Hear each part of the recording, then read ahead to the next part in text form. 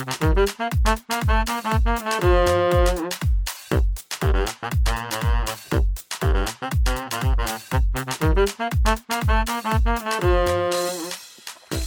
I got to start this podcast with a gratitude, and I'm taking a cue from my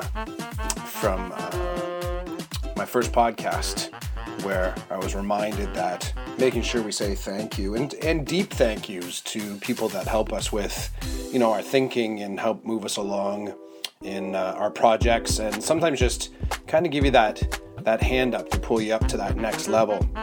So I got to throw out deep thanks to Derek Rodenizer for allowing me to jump onto his podcast, EduThoughts, and not only that, being open and willing to kind of collaborate a little bit, and as much as you can in podcasts.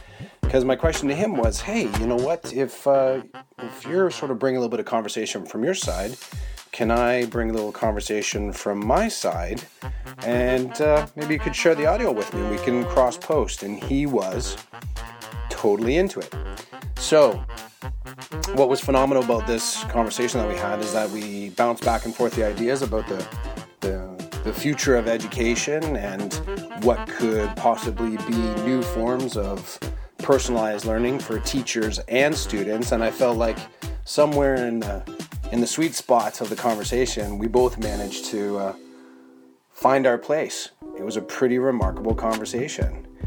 The Chasing Squirrels podcast is always trying to find out and explore what some of the changes are in education. And those changes can happen to both workers inside and outside the box. This episode is no different. I really thoroughly enjoyed my conversation with Derek, and I hope you do too.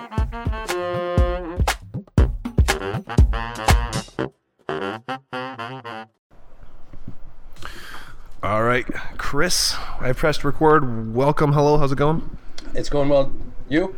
Oh, I'm doing all right. We had a little chat there off mic for a few minutes, and we got to get this thing on the road. And let me frame what we're trying to do here. You ready?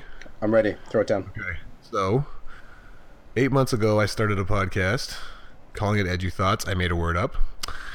And actually, you know what? I made this word up. I swear I made it up on my own volition. And then I looked it up, and other people are using it. Ugh. The domain's already owned. It's very frustrating. But not using it a lot. And the domain's owned and no one's on it. You know what? By volume, you can always push out interest too, right? Post positive, it's going to start showing up with all your content either way. Yeah, there you go. So I started this, and over this little journey, I've got a chance to get a hold of a few different podcasters. Then discovered there's very few Canadian podcasters. Mm-hmm. Ed Roland was on his podcast, mm-hmm. and now I met you, and you're one episode in, right? I am. This is fantastic. And so Chris and I are going to converse together and then frame this thing separately and do two birds, one stone, right? Yep, for sure. I'm totally going to put like a robot voice on you and like sound zipping cars in the background. GarageBand is awesome for that. Yeah, you got some really cool post going on your podcast. Mine's bare. You know what? It's me messing with loops. That's it. I made a song for you. You made a song for what? Sorry. I made a song for you. That's the sort of like the back thing that I'm doing for each of my episodes. I'm just teaching myself GarageBand.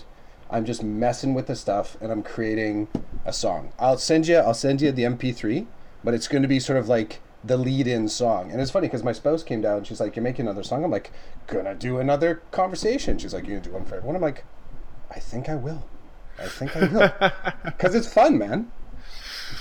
That's good. I mean, I just been ripping off open source old school funk beats that I enjoy. Oh, dude, I found one that's hilarious. It's called Big Bird's Date Night. It's the best little funky tune. I was going to use it, and I actually felt like, because I made one for Jen Giffen. I have one in the, like, locked up for Roland, but I'm long gaming that one. I don't think I'm going to talk to him for a little bit, and it's nothing, Did you guys know each other? Did you know each other previously? Roland and I connected online, and then we met.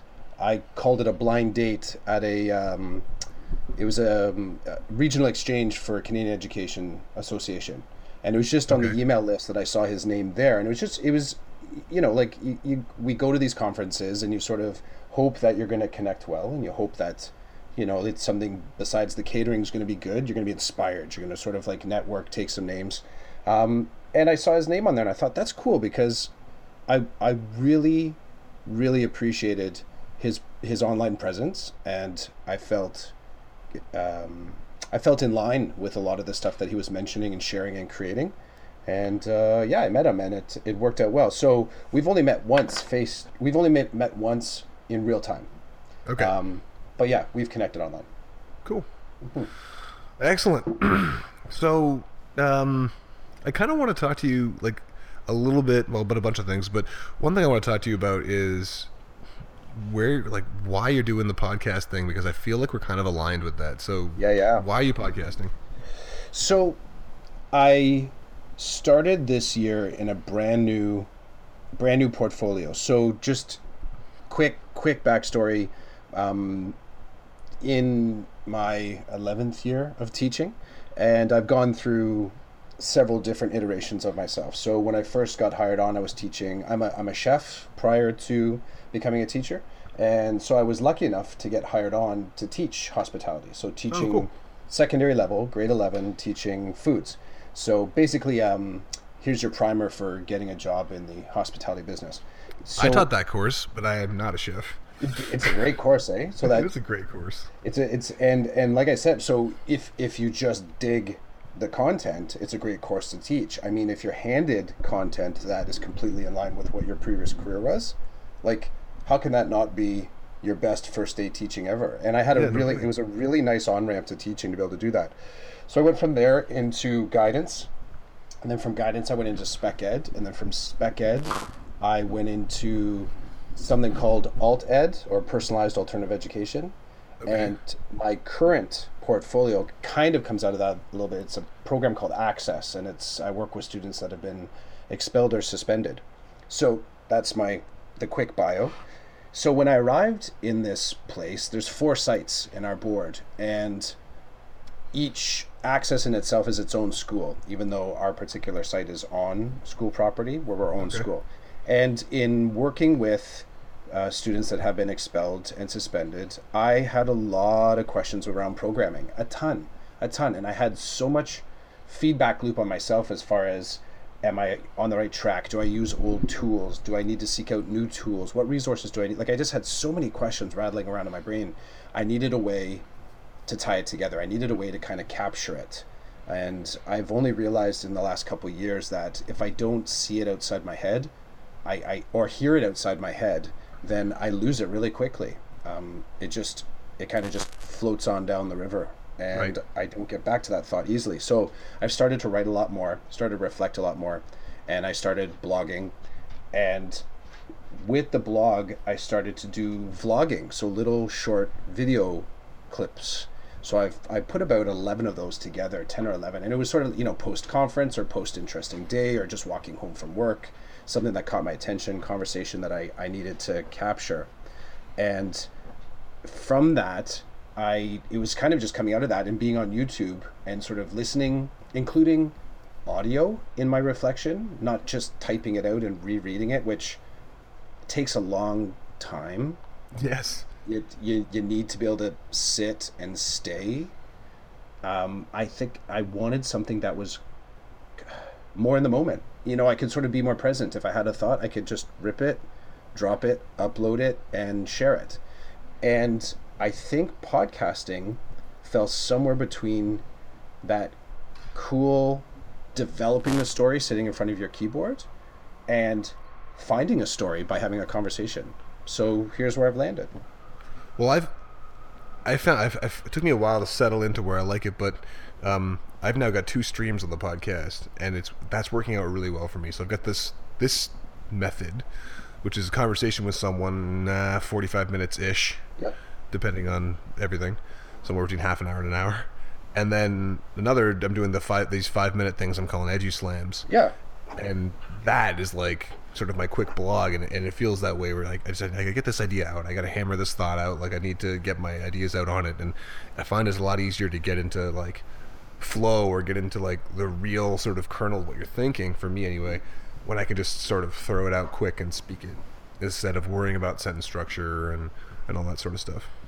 Yeah, and I like the, I think that's, and I wrestled with whether or not, like I have them sitting there still on YouTube, and I have it sort of, I guess, available tag back to my blog, and I thought, yeah, should I flip the audio into, into the podcast and have it as sort of extras in there, and I'll start building kind of content there.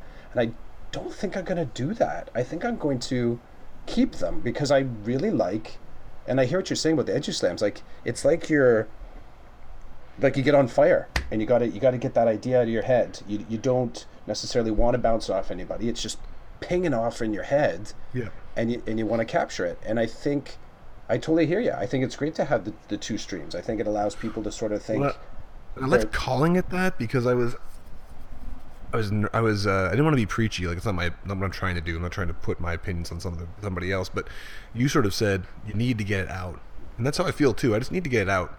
Like, once I've spoken it with somebody, and it's different than just thinking in your head. Right? Like, when you've said it out and you've shared it, even if nobody else engages, you've put it out there, and it's something about that really adds to the process. Yeah, I kind of, I'm sure someone's written some developmental kind of journey paper thesis on the benefits of podcasting versus private journaling, kind of a thing. Like, that's sort of like the balance between. For me, it's as someone else in some podcast somewhere was saying, the amount of time it takes to kind of develop maybe it was you. You started to get kind of kaleidoscopic in your knowledge, eh? I just steal it and claim it. I'll end up saying in the podcast, and like, yeah, Clough totally said that. He said this, and it was somebody else. But anyone could quote me, and I don't give a damn. Like, take it. I give it away for free, anyways. But I think that's the spirit that I'm going into this. Had a really interesting conversation with a colleague where, in my teaching practice, so AltEd, it is not a curriculum-based program.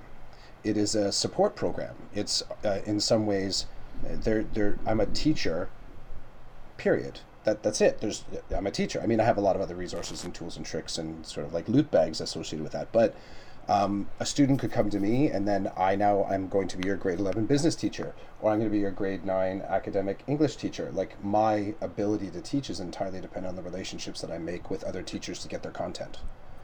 It just so happens I'm working with this kid right now. So I've kind of really gotten used to the open source. Can I have it for free? I'm going to give it back to you in a different version if you want that extra copy. I'm going to tweak it, and I'm going to send it back out there. I'm going to flip it right away and give it back out there. And I think that's in my heart with this whole podcasting thing, and even blogging, and that it's can I post positive and put my thoughts out there in a way that, if my kids, my own children, 50 years from now, if they find it, they're like, wow, cool, that's what Dad was working on. Or if a parent comes across and like, you know what, I was wondering what Clough thought about that moment. Or, even my colleagues where they say, he just keeps coming up with this stuff. Like, it's just existing. You said it, I said it, outside my own head, and trying to reach outside my classroom. So... Yeah, I think that's a huge piece. Like, we can't be insular, right? I was getting Roland to bring up again, but him and I got into a little conversation about school not being real. Mm-hmm. It's not the real world, and I can understand that at times it's not, but I feel like it should be.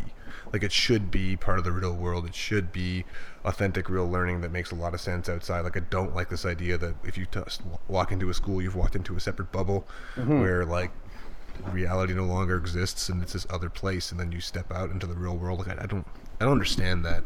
I don't get why you would want that as a goal. And I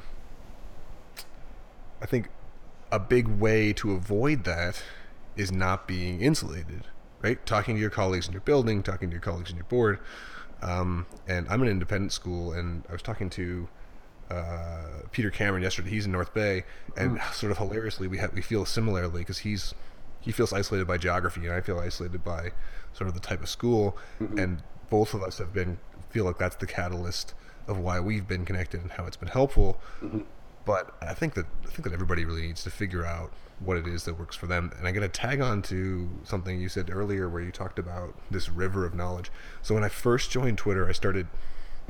It actually was a little bit frustrating at first that you don't know anybody, you don't know how to speak the language, you don't have any followers, or no one's on your in your PLN really. And then eventually it starts to work and you get excited, right? So I got excited, and then I would try to bring in my colleagues, and I found this video that I was playing for people, and it was explaining Twitter like this river. And it's this river of ideas, and ideas flow by, and you catch the ones you like, and off you go. And so I've been a huge Twitter proponent for years, but lately I've been really noticing it as the river.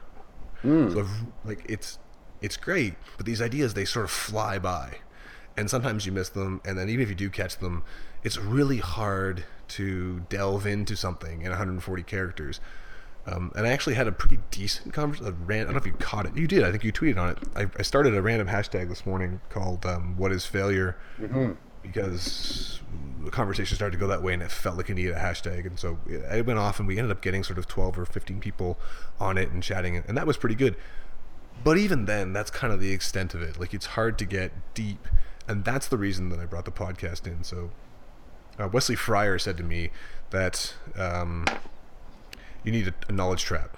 So all this knowledge is floating by on, say, Twitter or whatever else you're using, but you need a trap. And if that's blogging for you, or if that's podcasting for me, or whatever that is, that's where you get a chance to do that deep dive.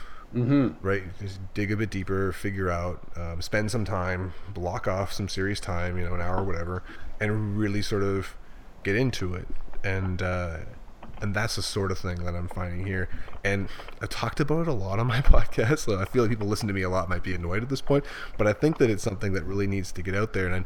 And with this EduSlam, I've been starting to invite people to do the same. Like, you don't have a podcast, that's fine, I get it. There's stuff to do. You gotta get a web page, you gotta maybe get a SoundCloud or Podbean or whatever, and then and there's processes involved, right? You're playing with GarageBand. There is some work on the back end. So I've been inviting people to just do a quick audio recording, say on their iPhone or whatever, and shoot it to me, and I'll frame it, because I've already got the back end stuff all done, and kind of get that voice in. So I'm really trying to get, because I'm starting to get an audience, right?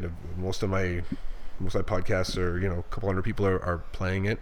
So trying to get those people to get engaged with us and try to make this bigger. And it's one of the reasons I'm excited to contact with you and Roland and any other Canadian podcaster I can get my hands on, and try to make a bit of a network of podcasters.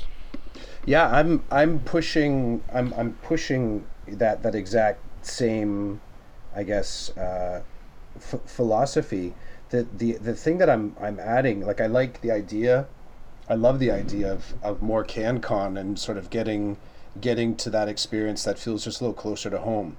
The stuff that I've been connected with in the last, I guess, couple years-ish, I've only really been starting to take Twitter seriously. For me, it only started to fit, I think, in the last year or so. It's a lot of Americans. So, my go-tos are, the Alice Keeler and Casey Bell and these other sort of individuals that I know are stateside. They're not up here. It's good content, but it's different. It's just different. Well, and it's something that it's different, and it's the same. It's content, right? And you choose to engage, and you choose to connect, or you kind of go, yeah, okay, that's a repeat, and there's sort of double posts and all that kind of stuff. But where it really gets me is because of where I teach right now, and the space that I teach in, it's myself and a CYW, and CYW is child and youth worker. So okay. It's myself and a counselor in this space. Our classroom cap is 16, so that would be the maximum that our particular site would handle before students would be shifted around to one of the other sites. And it is very easy. It's very easy to believe that you've got it going on, and that you've got it all locked down, and everything is a-okay, and you're doing exactly what, kind of what is expected, but what is also best for kids. And when I go looking for resources, I do it because I'm interested. I'm just a curious fella, but I'm also going looking for specific things to help my kids. That bless you. That stuff that'll help my kids sort of improve and regulate and connect, and everything that, for whatever reason, when the dice was rolled, I can do. Some of my students can't do that so well. So, if my space is small and my resources are only as big as my shelves, then I need to be able to look a couple degrees outside my door. I could go over to the local school right beside and sort of sit in on PD there. I could email someone and ask a question. But I'm finding that the fluidity of conversation doesn't exist in Ontario as easily as it does. Well, Canada is a little bit bigger, but definitely I can drop myself into a sat chat on Saturday morning and get a ton of ideas. A ton. Just for the taking. It's like, go, take it. And that breaks my soul. Where I come back to, that breaks my soul. It really, I don't know why. So you were talking about I totally get you. When you say that first little bit on Twitter, and like no one's listening. Like how do I craft a conversation here? Hello, and you're sort of knocking at the door and no one's responding. Yeah. I feel that exact same moment, but in a bigger sense when I go looking for Ontario content. Yeah, I mean that makes perfect sense. It really is. It really is a missing piece. So this is why I'm stoked that this is episode 2. So here you go. Yeah. I know of 3 people in Ontario doing this right now. That's awesome. Pretty stoked. Absolutely. All right. So before I go off on another tangent, do you want to take a turn? Sure. I'm not sure who you were talking to when you were talking about some of the terms or words that are kind of bouncing around inside your head, and you want to get some clarity on it. I think that was partially what the Twitter conversation today spoke about. Like, it was that idea of failure. Yeah. It was Roland, actually. So now 3 times he's popped up in this podcast. Yeah, it was him. I threw 5 words at him, and then from there I decided those could be my next 5 Edu Slams. So the first one was failure, and then I talked about it again with Peter Cameron yesterday, failure, and then he put out an image today, and that started the hashtag going. Gotcha. So one of the things that so my current, so many fascinations, like so many things that I ask a lot of why questions, and I'm trying to get better at asking why so that I don't upset people, because I find even in my new portfolio, sometimes asking questions that were answered 2 or 3 years before I got there, and the answer is still echoing. Right. I arrive with new eyes. You sort of try and get the best of the new people that are in there, and I'll ask questions. And one of the spaces that I'm existing in right now is asking questions around the numbers that are a part of our education system, like the 40 hours of community service, the 30 hours, 30 credits to graduate, 6 university credits. Now, that's not where I was going to go with my question with you, but these are the kind of cages that I'm rattling right now, because I want to know what the context was leading up to that decision, so that I know what conversation to have in my mind to try and make these things better, more robust, more useful, more current, let's say. So here's one of those sort of ideas that I can't get out of my head, and I think you're the perfect individual to post it to. So in looking at something like podcasting, and let's sort of track about, let's say that it's that the blogging is the gateway drug, so to speak. You sort of decide to do podcasting, maybe you're doing vlogging, but you're sort of deciding to post your reflections openly online with some little bit of expectation that someone's going to follow. If we use that jargon, someone's going to follow, someone's going to interact, someone's going to reach out to you. Tell me what you think about this. Okay, so is it possible, do you think, that within our career time, within our careers, that we're going to see something like podcasting and blogging replace formal professional development? Replace it? Yeah. Or just, what are your thoughts on that? Yeah. Well, I think it should really become part of the equation. So what I think is interesting about this is there is a pretty strong voice. So outside of those who are podcasting or using Twitter, let's take them out of the equation. I think with them out of the equation, there's still a strong voice amongst teachers to have professional development be personalized, be useful for them, the just-in-time style professional development. And I think this makes perfect sense, right? Like I could so I'm the academic director at my school, so I can sit in a closed room and set up a whole bunch of professional development that is good quality professional development, maybe even it's world class, let's just say, and I present it or experts present it or whatever.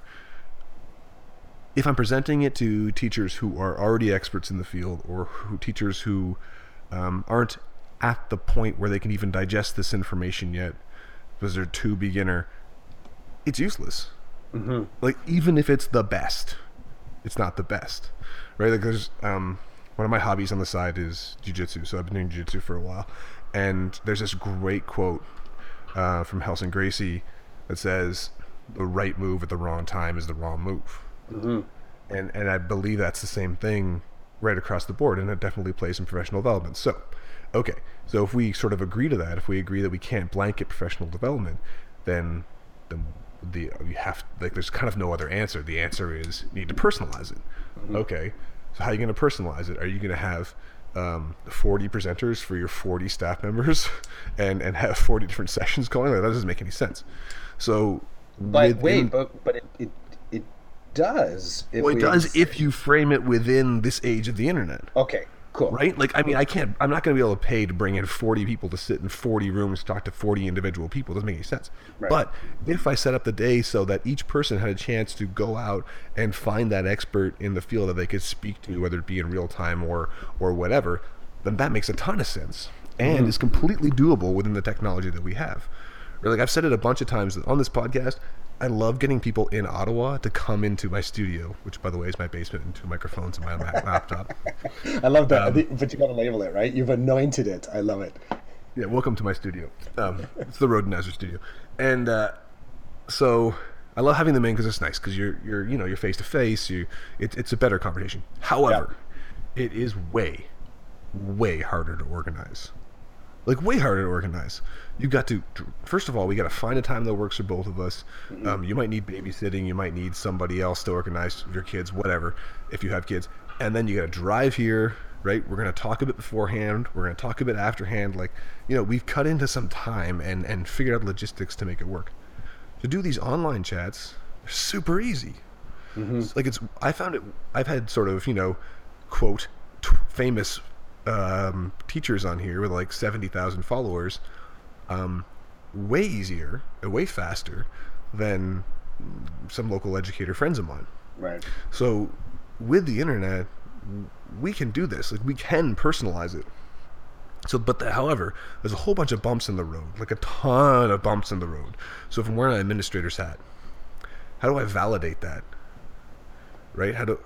If you are occasionally checking out Twitter chats on the evenings or weekends, or you're podcasting or this or that, like, how do I create a circumstance that I know what you're doing, and then I validate what you're doing? Mm-hmm. Like, the richness of that might be difficult to quantify. I'd like to think that we're a group of professionals, teachers are professionals. If you have a professional designation, you're responsible to the College of Teachers. Like, you should give them maybe a little bit more freedom, and maybe something as simple as a professional development journal that's submitted every quarterly would be enough for an administrator to say, oh, look, they're doing this. And I could see that being a lot more rich than the sit and listen style professional development. So I think we could get there, but the hoops might be a bit tough. It's kind of like this no grading thing, right? Like, how do you jump through those hoops? I had Star Saxton on, and it was interesting. She's like, nope, I don't grade. But then when we dug into it, there are grades. Like, she's figured out a way to jump through these hoops. She has the students present their material, present their grade, and then defend their grade based on a whole set of information. Mm-hmm. So, like, it's actually it's a more robust grade than one person's opinion. It's almost like a committee. Yeah. So she is grading. That's how she's figuring out how to jump through this hoop. So I suspect that there will be a way to have personalized professional development become more dominant in what we do, And it's already starting, like you said, how annoying it is coming south of the border, but it's already starting in the States, where certain school boards in the States require a certain amount of time, professional development, and they're allowing people to count badges at that time. So if you can get like a Google certification, a Google Teacher Certified Level 1, 2, or whatever, then and you get a badge, and that badge could be counted against an amount of time of professional development. So that's a little superficial, but it is still individualized, and you could do that when you have the time to do that, which is my personal favorite thing about this, right? Like we were going to talk yesterday, and then I managed to completely mess up my shoulder, and I was getting some painkillers, and we just canceled it on the dime, and then we picked it up today, and it was fine, right? But that wouldn't have been the same if I was going to, a scheduled conference where there are thousands of people going. They weren't going to stop it for me. Yeah, no, and I think there's I'm not even sure if I'm using the word correct, but I think there's a correlation, something like that. A correlation would be two things connected to each other. Okay, so I loved what you said about the accreditation and looking at badges as, part of your training, and as clear and as, let's say, dense as your teacher training, whatever it might be. So you're adding these these levels and layers to your learning because you're interested, but they are generally accepted. At some point, like maybe let's say 5-6 years ago, the idea of getting your level 1 educator through Google was sort of kind of nuancy and neat and sort of a niche thing, but it has now become, and not because I think any reason for anything that Google has done per se, but I think it's by capacity people are saying this is important training. Well, and boards are going Google, and teachers are being forced to learn it. And so if I'm going to learn it, why not go through that process and get it, right? Instead of just like, I figured it out on my own. I haven't actually done the qualification, but I can see why one might. Yeah, and I don't know if you necessarily have, because you can be as skilled and ninja at it and not bother with any of those badges. But there's an interesting thing happening here, that if it's the elephant in the room, there's a parallel conversation that I think should happen, or maybe it's happening in some areas at secondary school level, where what if a student got their sort of Google certification, would you give a grade 11 programming credit for it? Something like that, a digital media, is there any space in the same conversation that if teachers are accrediting themselves on their own and there's seen as valued by the board, let's say, is there space also then to talk about students getting accreditation on their own? And for instance, a student that completes their lifeguarding swimming certification, could a student get a grade 9 phys ed credit for that? Right. So these alternative accreditation models, which I think are very much on the table right now, but I don't know if anybody's really talking about it. I say micro, but actually probably on a macro scale. The way students, but people everywhere are learning is becoming much more open source. Yes. Right. So I changed my toilet the other day, and if I was changing my toilet 10 years ago, I would call my friend who's done it before. I would call my friend who's a plumber. I would call a plumber.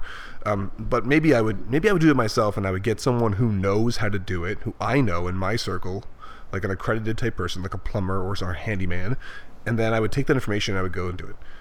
Well, now I'm putting in change toilet into YouTube. I'm watching that, and I did it, and it was fine. More than fine. It was excellent.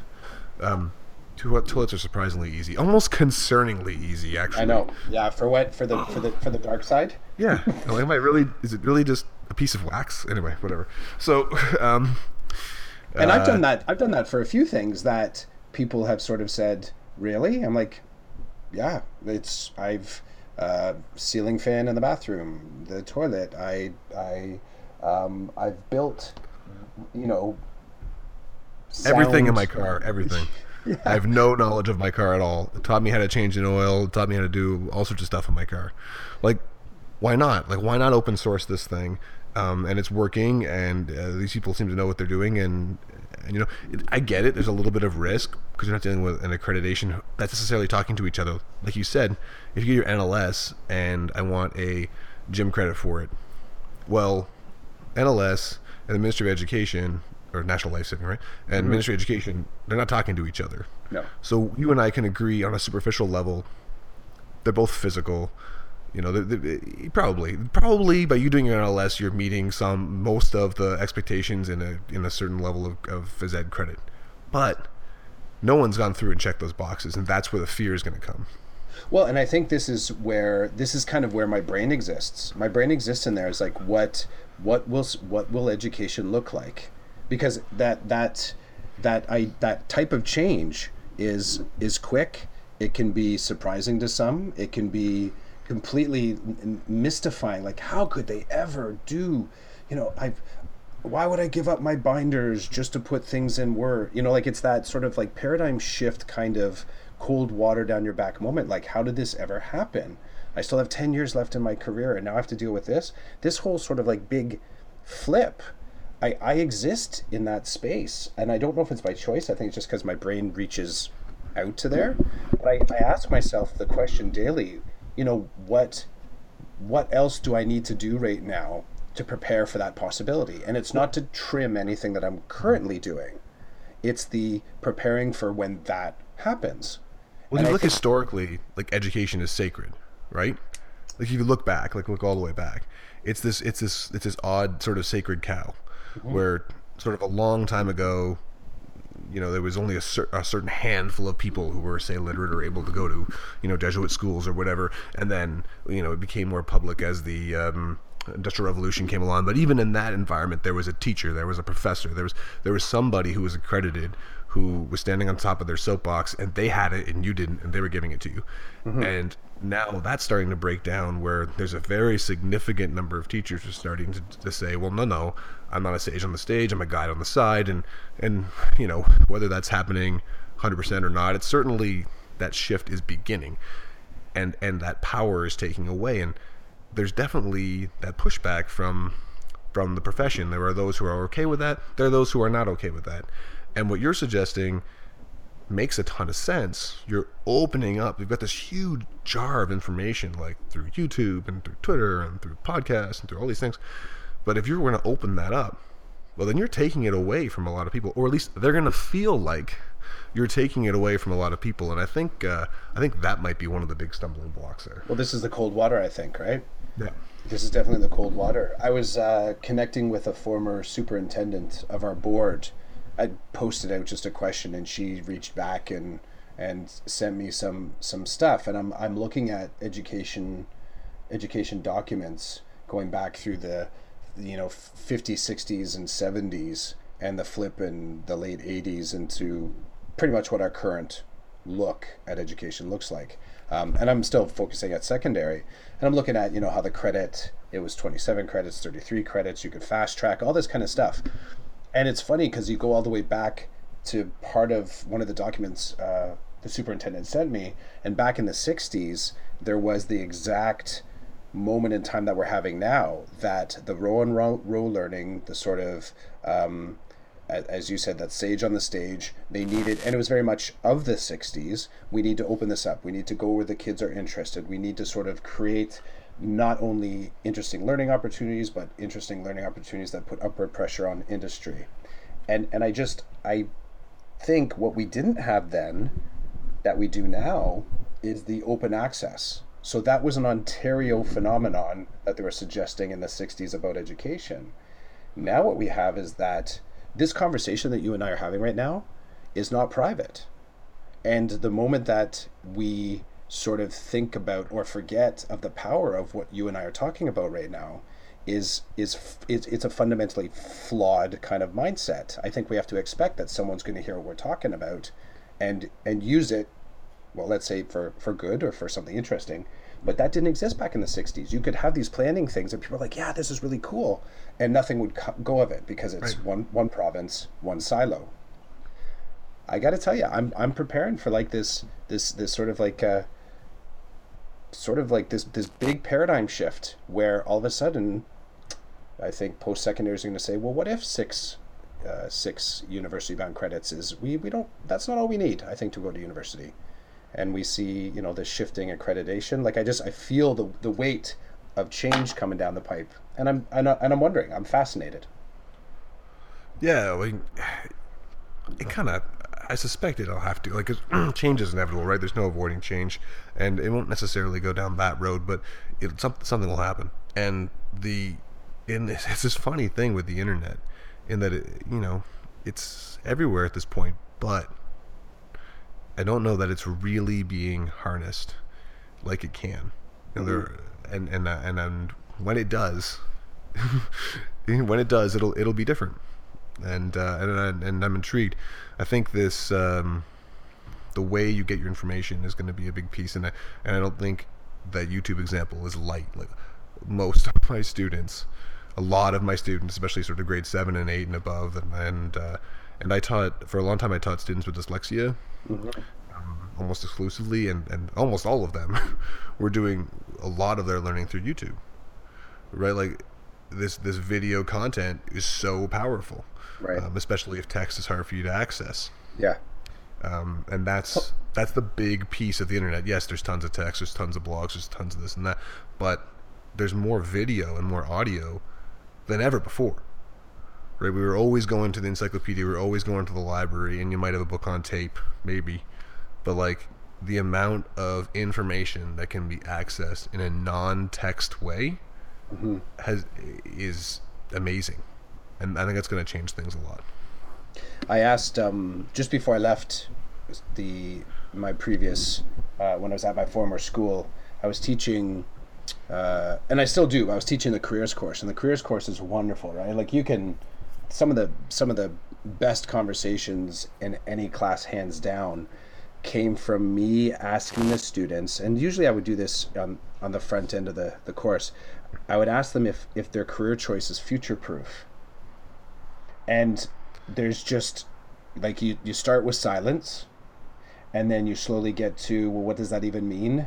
And then you sort of flow. A lot of times where it ended up was them sort of looking at me and like, hey, yeah, teaching's not future proof either. And I'm like, this isn't a fight.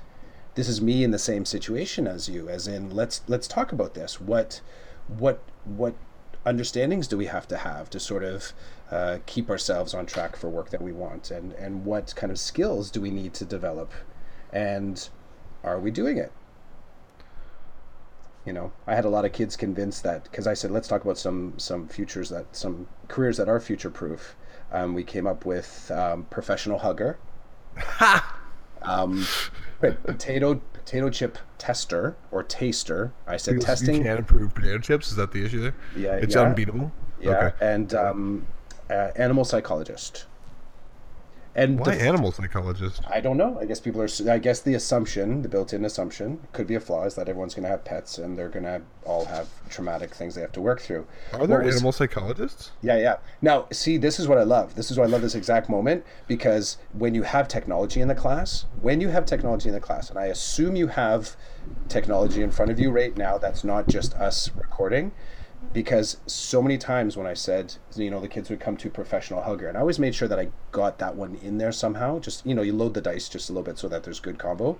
Inevitably, I would hear from the back of the room, yo, you could get paid $75 an hour to be a professional hugger.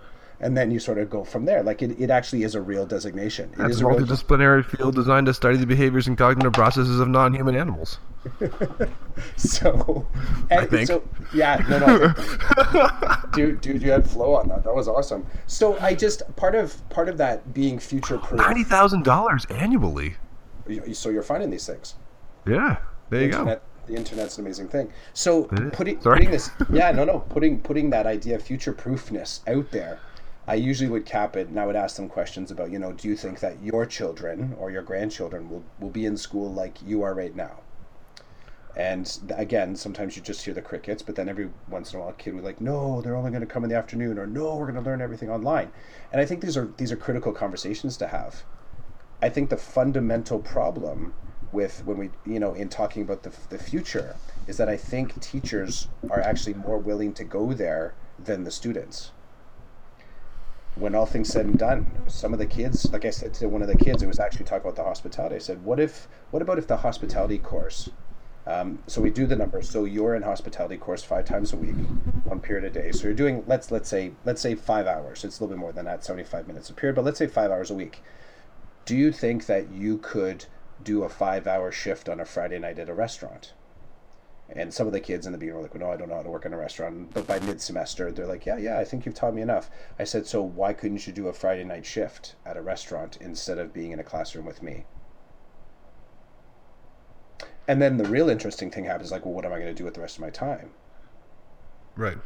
And I say, well, have you heard of Genius Hour? Or so this is the sort of like how I see the future kind of invading our lives. But I don't know if we're connecting dots. I don't know.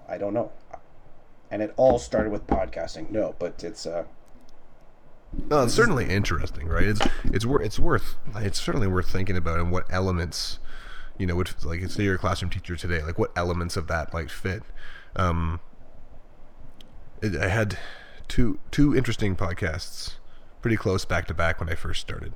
So Mark Weston, maybe you follow him online. He's pretty prolific, and he's Shift Paradigm is his handle. So that Shift Paradigm, and he talks about the paradigm shift in education, and he brought this really interesting analogy we worked through together, where he was saying, like, if you take a bike, and you spend all your effort and all your time trying to make this bike as fast as possible, and you shave off the ounces, and you really work hard to make this the best bike ever, and you've worked whatever X amount of hard on that. Why would you do that when you could build a car, and your bad car will get there twice as fast as your awesome bike? And that was kind of his thing on the Shift Paradigm. Like, why are we trying to fix this, his opinion, this system that's broken, when maybe we just need to shift the system? Yeah, I would agree with him. I think that I don't look at, and I think this is what makes a paradigm, right? It's the right. Can I throw a butt in though? But go. After that, I had a second conversation with somebody that was Shelley, whose last name I forget. Oh goodness, I'll have to look it up. And she was saying, what about the small everyday wins? Like, why are we trying to turn everything upside down on its head? That's challenging, that's really difficult, that's hard to imagine. Can't we work towards that with thinking on the everyday wins and the everyday things that we can do? So like they're not conflicting. These people both are pushing similar things, but just the mentality is a bit tough. Like, I'm just thinking about someone listening to us talking about these sort of grandiose changes, but then also maybe take a step back and say, well, what sort of elements of that could I lay in today? Like, how could I bring, a video or YouTube or podcasting into my class, maybe now in a smaller element? I don't necessarily need to, like, cancel my class and send kids to a restaurant for 5 hours. Maybe there's a spot in between. Yeah. Well, yeah, and I think there is. And I think part of the cue there is co-op. There's experiential learning. Like, there's buffers that are already in existence within our schools that sort of are providing this out of school experience. I think the interplay between, or the distance between that, leaving school to get work experience and connect it to curriculum creates a very short walk to, well, why do we still need to be coming back to the school then? And it's not why as in we shouldn't, it's why as in what should we be doing differently. And I think when we start to have those conversations, that's what we're seeing happen right now, that we're doing school differently, whether it's introducing video, streamed video instead of the DVD library that you've had on your shelf, or instead of asking all the kids to take out their pens and pencils and take notes from the overhead, you're putting up the LCD projector and you're doing a common collaborative note in Google, a Google document, and then you're sort of getting through setting up basically doing some of the legwork in a different way so that you can find space to do things differently. So I agree that sort of to get too high up in there, like cataclysmic, like, oh my God, I heard Clough say they're getting rid of the 30 credit thing. No, that's not what I'm suggesting.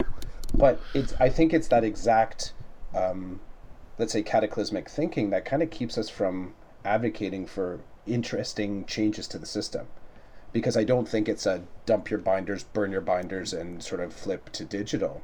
I mean, even my teaching right now, if you were to watch me in my classroom, I use the whiteboard, I use computers, I have a tablet, I have my laptop, I have like chart paper on the desks. A lot of where I end up landing for me, though, is kind of capturing and curating it and hanging it in Google Classroom for the kids. Because I basically then have to wipe down all my white erase boards, and I want to put away the paper, and I want to sort of start clean slate. Plus, within my classroom, I could have one kid doing math, one kid doing English, one kid doing science. So I don't have that common lesson frame to say, okay, let's all just exist in the same space. So yeah, I'm not trying to throw everything out, but I'm in keeping everything on the table. I'm asking a lot of whys. That's excellent. All right, so I got to go in a few minutes here. I got a couple things I have to do. So anything else we need to hash out here before we call it a day? No, you know what? This was awesome. This was really awesome. And like I said, I'm going to share that song with you. I'll send you the MP3, awesome. Or you can. I think last time maybe I'll put it. No, I'll just send you the MP3, so you can sort of decide you want to play it. But I'll definitely use it for the lead-in on this. And all right, cool. I really enjoyed talking with you, man. Thanks for letting me come and play. You too. Thanks for the chat.